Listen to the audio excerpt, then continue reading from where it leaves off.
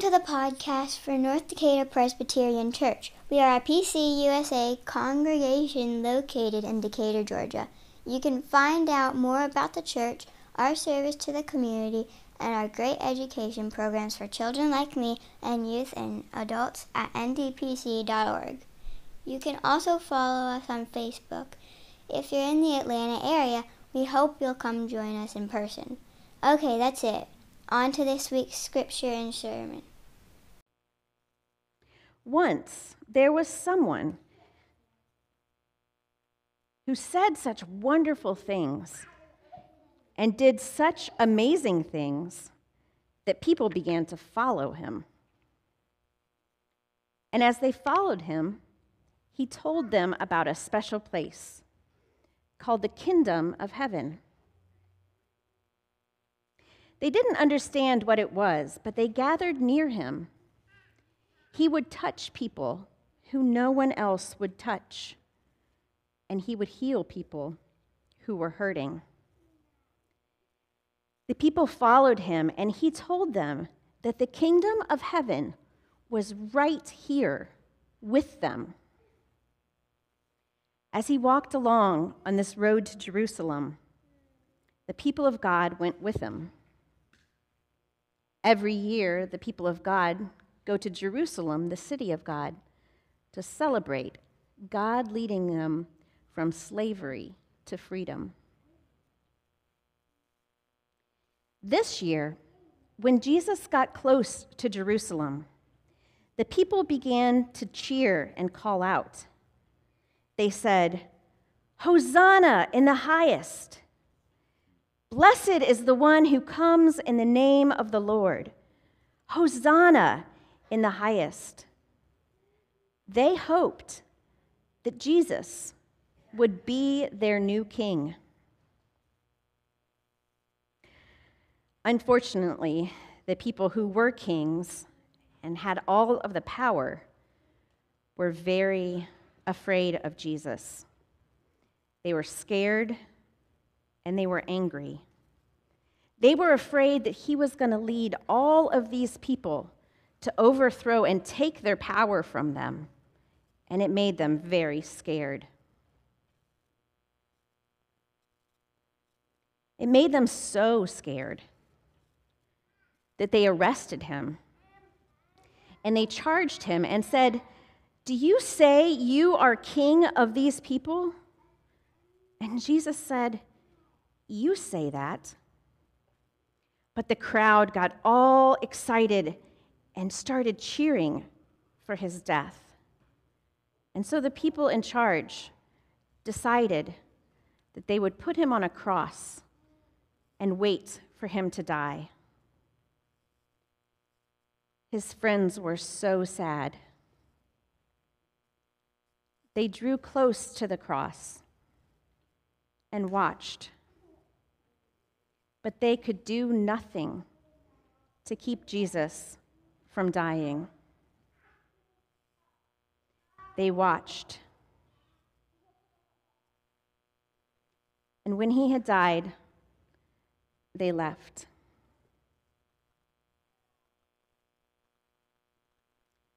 But the women stayed.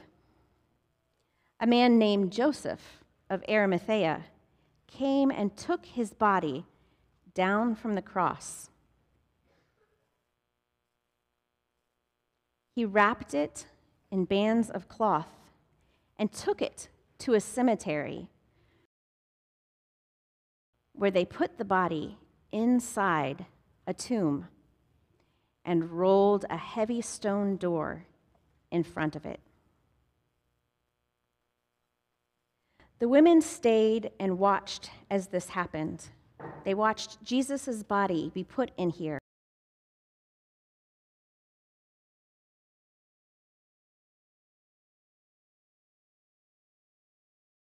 To celebrate Jesus' body with oil and perfume.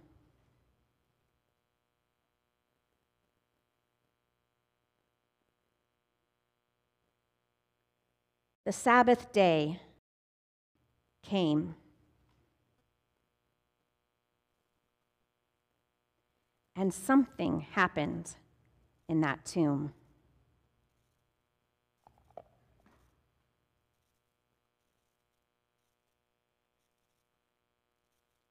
Early in the morning, the next day, just as the sun was beginning to rise, the women came to the tomb with they had prepared for Jesus' body. When they got there, they noticed that the stone had been rolled away, and they looked inside, and they didn't see anything. Suddenly, two people in dazzling, sparkling, shining clothes showed up and said to the women, "Why are you looking in this place for dead people, for someone who is alive? Jesus is not here. He has risen. Don't you remember he told you when you were still in Galilee that he would be put on a cross to die, that he would be buried in a tomb, and on the third day that he would rise?" As the women walked home, they remembered that Jesus had told them all of these things, and they were amazed. They ran back to the disciples, and they told them everything that the angels had told them at the tomb. They said all of these things, don't you remember? But the disciples thought, the women were crazy. What are they talking about? They didn't believe them. But Simon jumped up and ran to the tomb and looked in. And all he found were the clothes that he'd been wrapped in, laying inside the tomb.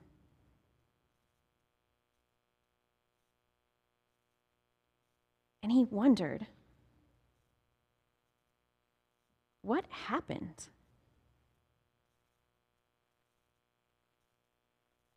Our story today ends here.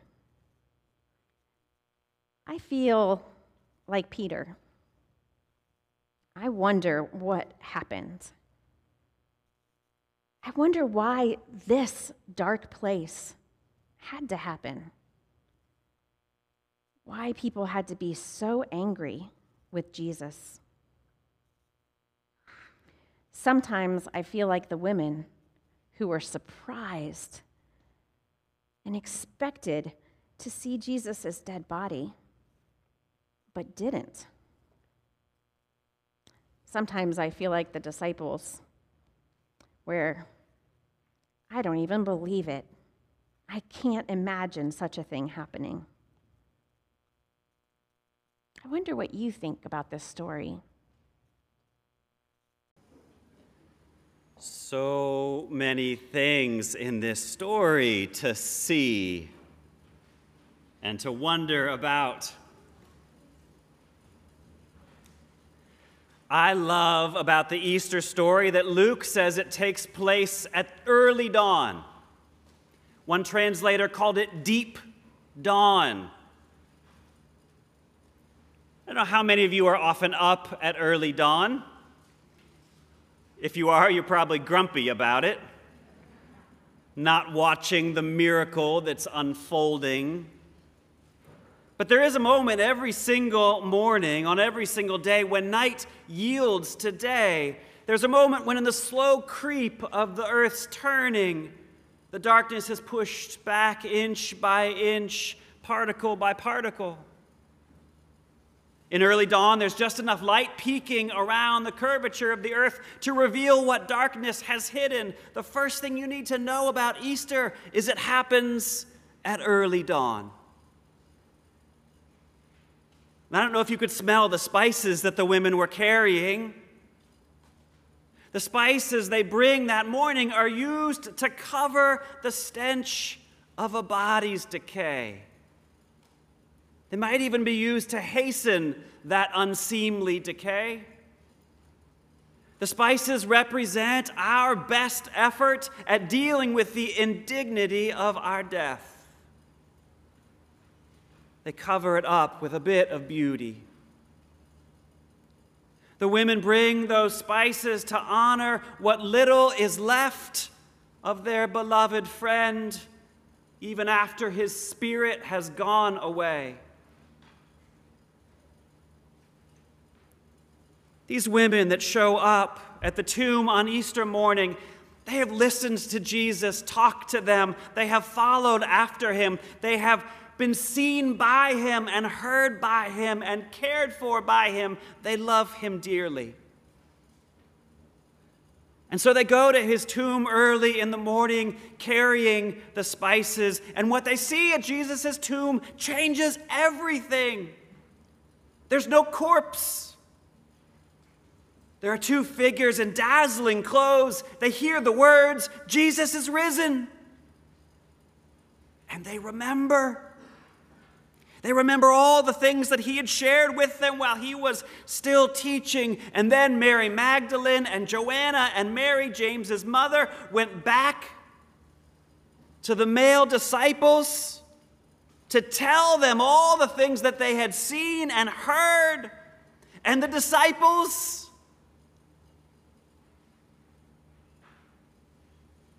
they were unmoved.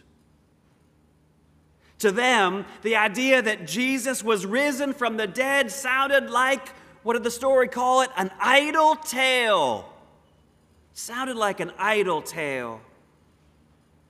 And these women appeared to them like unreliable witnesses. Unreliable witnesses, telling idle tales that take place at deep dawn that controvert the plain fact of death. Throughout this season of Lent, over the last couple of weeks, we have been telling a story. It is a grand story and a beautiful story, a powerful story about what it is to be a human being. Our story has said that we are created by God in love and for love. God makes you good, and so that you can do good. Nothing ever changes that basic truth about our human nature. It's our original blessing. And yet, amidst this goodness, sin manages to creep in. It does. Sin is anything that you and I do to deny the truth of love. We reject love. We do. All of us do. We choose a life that is less than the fullness of love. And these decisions have consequences. We feel the effects of sin every day. It's like a weight on our back. It leaves a stain. It's like a debt we owe. We miss the mark entirely. But God is God. And because God is love, we know that God comes to us when we sin again and again and again with grace after grace after grace. God's solution for sin is grace. It's not revenge. It's not anger. It's not punishment. It's not avoidance. It's not denial. God's answer to sin is, I love you. I care for you. I've got you. God's grace whispers to us again and again and again. And when we receive this love, it lifts the weight, it washes clean the stain, it pays off the debt, it gives us every chance to step up again and again and aim for that good mark.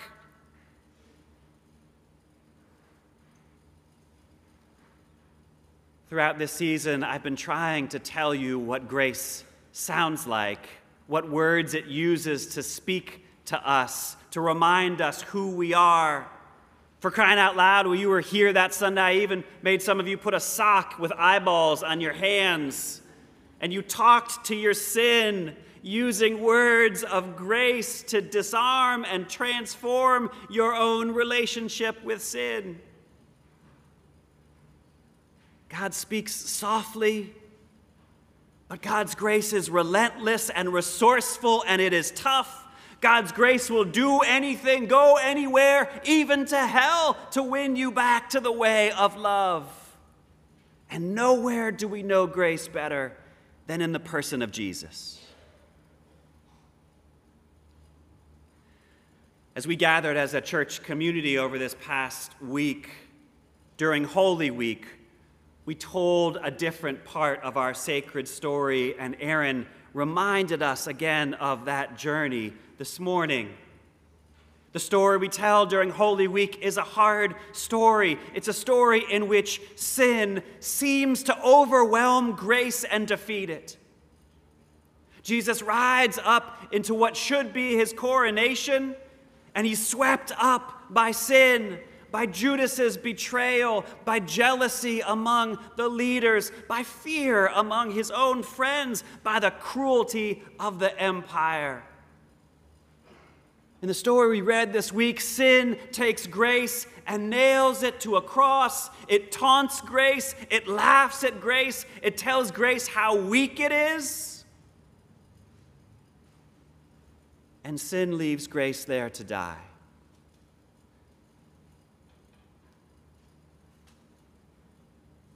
The story we tell during Holy Week never fails to set off alarm bells inside me because of how real it is. Because it's never hard for any one of us to look around at the world in which we live and see that sin continues to punish grace. It's been most plain these days in the images of war on our screens, the suffering of the Ukrainian people is wrenching to watch.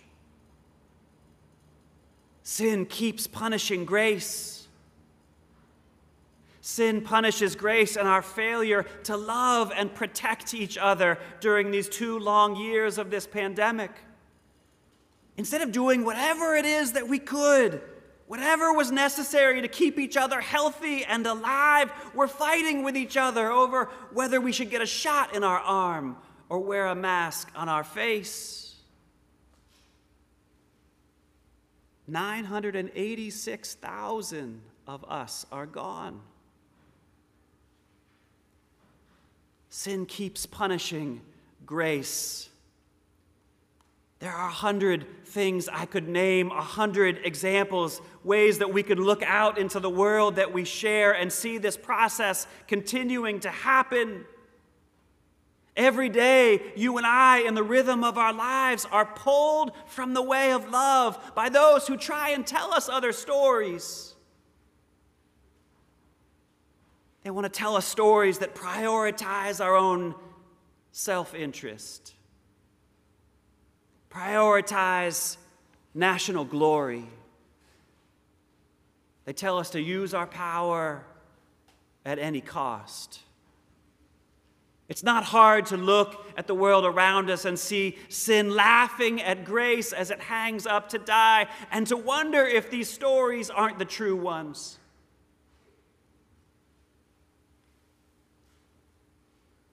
I have to confess that often I'm afraid I will lose hope, that I'll begin to believe those other stories, that I'll just end up living my life as a spice bearer, someone who covers up the smell of sin, instead of one who brings the good news of God's love and the triumph of God's grace. So thank God for this day. Thank God for Easter morning. What we see and hear on this day is a tale that says God comes to us again. God finds us where we are. God rolls away stones. God gets by our locked doors. God gets around our cynicism and disarms our fear. Just like God did generations ago at the banks of the Red Sea, God's grace breaks in to transform this world in the most surprising and confounding of ways. God's love has ways beyond that which you can even imagine. God's love for you and I and creation is the most powerful force in all of this world. God's grace in Jesus Christ cannot be kept in the tomb. There is nothing that separates us from love.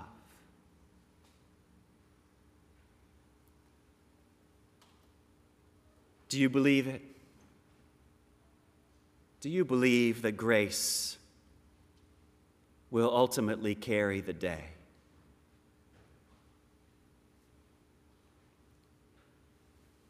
It's okay if part of you still wonders.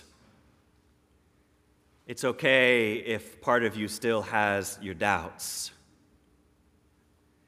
Even the most inspired disciple of Jesus here this morning has particles of doubt and faith that mix like the darkness and the light at dawn. My understanding of this Easter story and what it means was forever changed by my friend Rick Spalding, who is now honorably retired and was a member of my preaching group. Rick wrote one year about Luke's Easter story, and he says that it is no accident that Luke sets Easter at early dawn, at deep dawn. There's a moment, Rick says, every day when the night infinitesimally turns itself, revealing some startling new side of its nature, one atom at a time. Then Rick says, I suspect that most of us approach Easter through something like deep dawn. It's that time when you can't be absolutely sure, not yet, what it is that you are seeing. I have a feeling, Rick says, that Easter steals upon us atom by atom, not as a burst of celestial trumpets, but as an infinitesimal turning of our nature towards its wholeness. This secret, he says, is enacted over our heads and within our very tissues every day.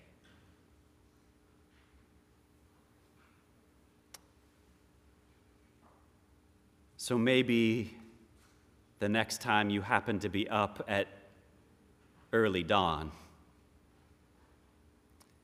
you might be a little less grumpy. You might look over your head,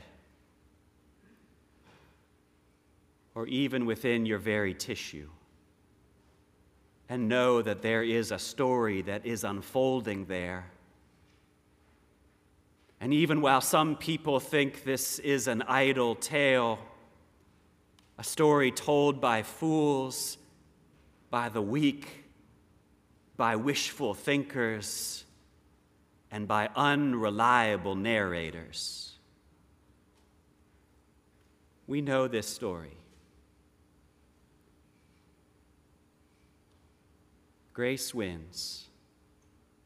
Love reigns. Christ is risen. Let the people say, Amen.